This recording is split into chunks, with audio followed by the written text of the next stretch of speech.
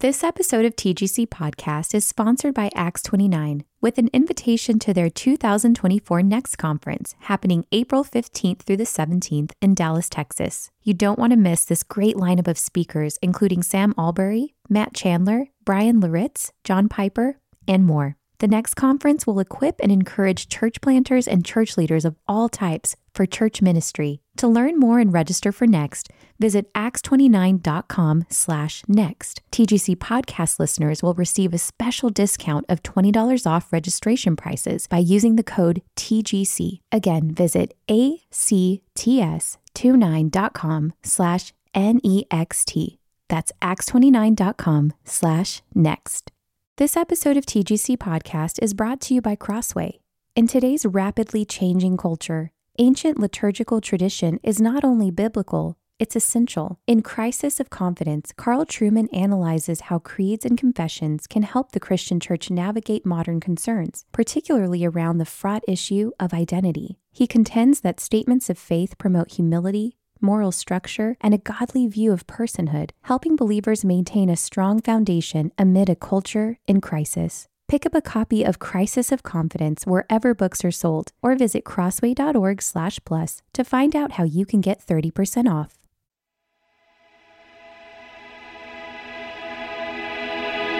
Welcome to the Gospel Coalition podcast. In 2021, the Gospel Coalition released a short-form video series called TGC Talks. In these videos, Christian thought leaders help us think biblically and timely about important cultural issues. And now we're bringing these talks to you right here on TGC Podcast. Today, you'll hear from Sarah Zylstra as she discusses some of the reasons why anxiety is on the rise and how Christians can find peace in two seemingly contradictory ways, by thinking big and by thinking small.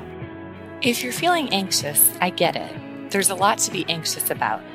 We're coming out of a year where we juggled a pandemic with sheltering in place, online schooling, wearing masks, standing in line for groceries sometimes. And then George Floyd, racial tensions and rioting, and then a contested election on January 6th. A lot has happened in the last year. And actually, America's anxiety has been rising since the 1990s. That's when studies show that high school students started feeling less likely to sleep and having a harder time thinking. College students started reporting feeling more overwhelmed, and adults started scoring higher in depression surveys. Between 1999 and 2017, America's suicide rate rose 33%. And if you're a Christian, there's another layer on top of that. Back in the 1990s is when America's faith started to slip.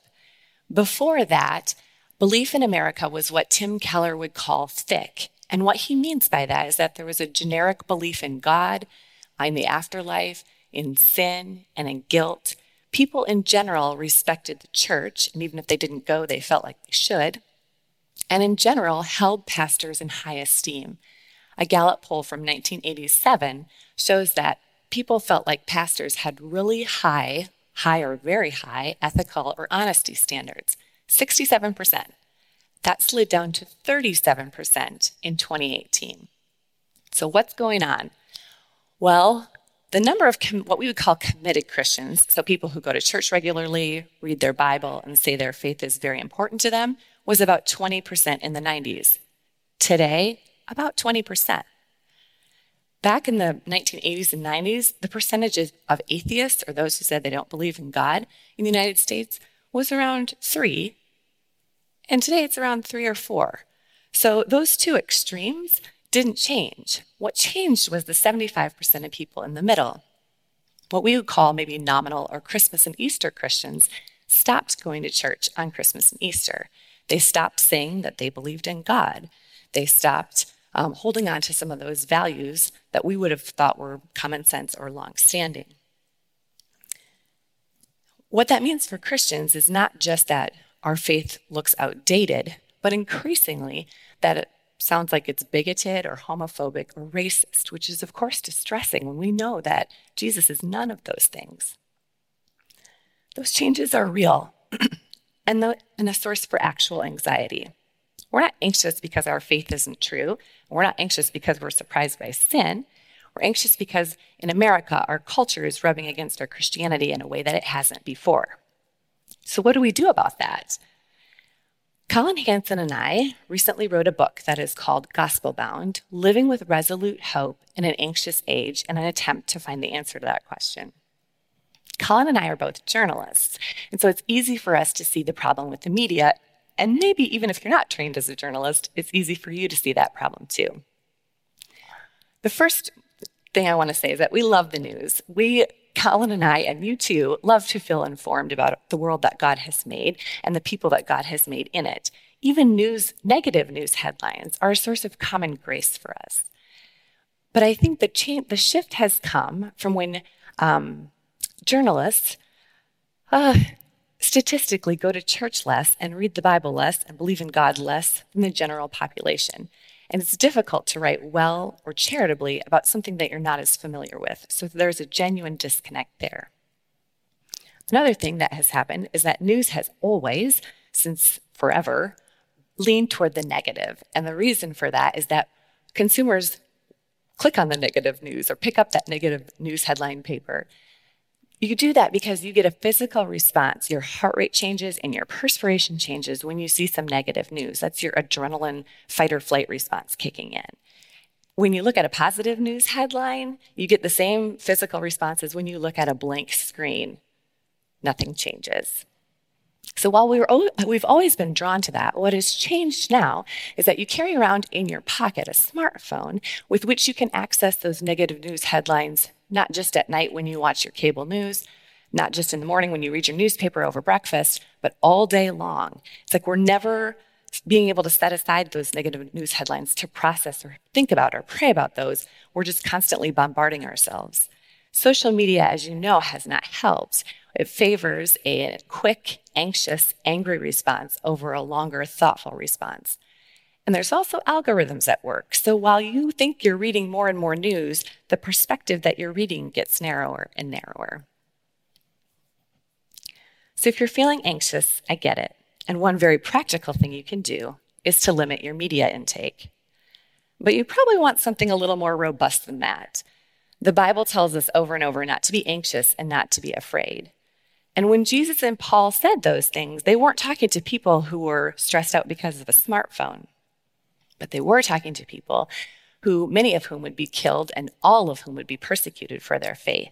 So how do we get that kind of not anxious and not afraid? Not anxious and not afraid that will sustain us, not even through a smartphone, but also through a sword. I'm going to offer two ideas here. The first one is to think big, and both of these are in our book, so I'm just pulling right from stuff I've already written. When you think big, when you think about what God has promised to us, he says things like, I am always with you. I will never leave you. My love is here forever. You can't get away from it. From the ends of the sea, the darkest place that you are, I am always there. And that is a promise that is real and true, and that one that you can hold on to and be sustained by. The second way you can think big is to remember where we are in our own story. If you remember when your grammar school teacher wrote on the board, the setting, she's explaining the arc of a story, the setting, the conflict, the rising action, the climax, and the falling action at the end. Well, she did that because every one of our stories reflects the story arc we live in. Creation is the setting, and then the fall is the conflict. You have a rising action of years and years of Israel's history, a climax with Jesus on the cross, and the falling action. So, if you think about that, we actually should live in the least anxious time in history. We're in the relaxed part of this story. We can look back and see. We don't have to wonder, how is God going to save us? He already has. We know where the turning point of the story is. We know how things are going to work out in the end. All we have to do is live into that. So it helps to remember that. So I would encourage you to dwell there, to sit there for a minute and think about those things until they get in your heart. The second thing that you can do is to think small. Studies show that people don't like the national government. There's a lot of negative reactions associated with that. But they don't feel that way about their own city council.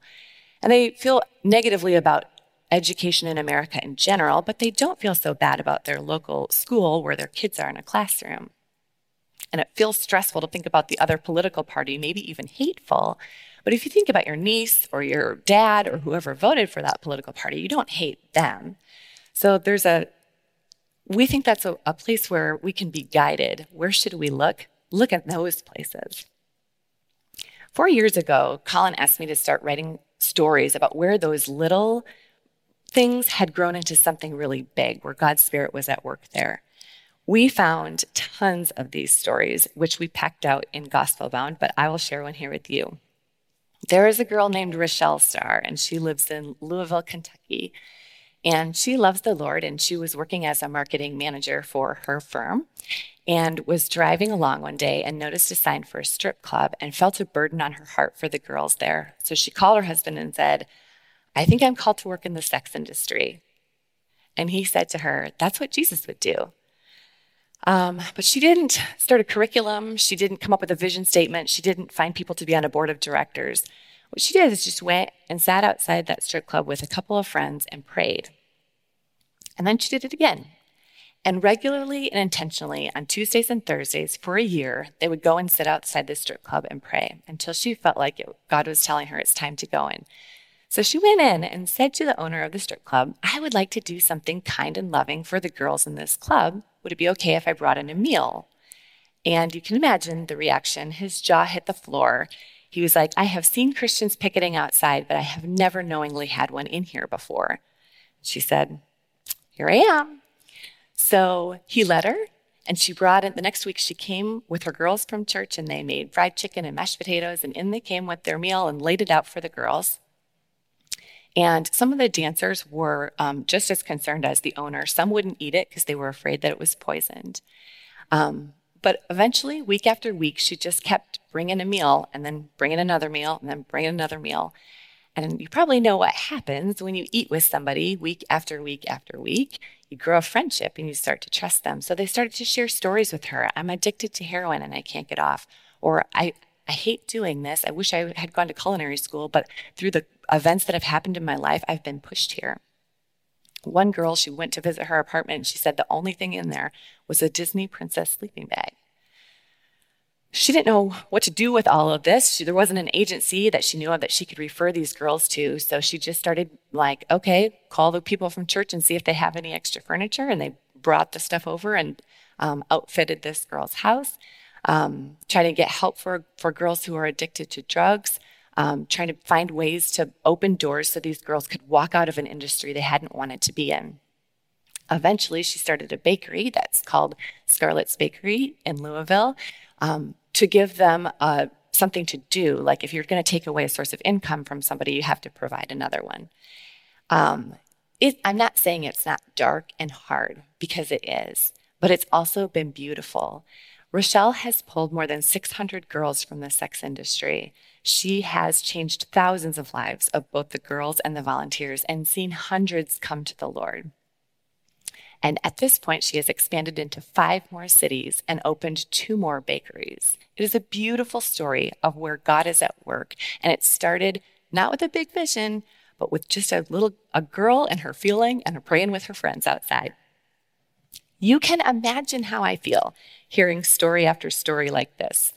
It's basically the exact opposite of hearing negative story after negative story.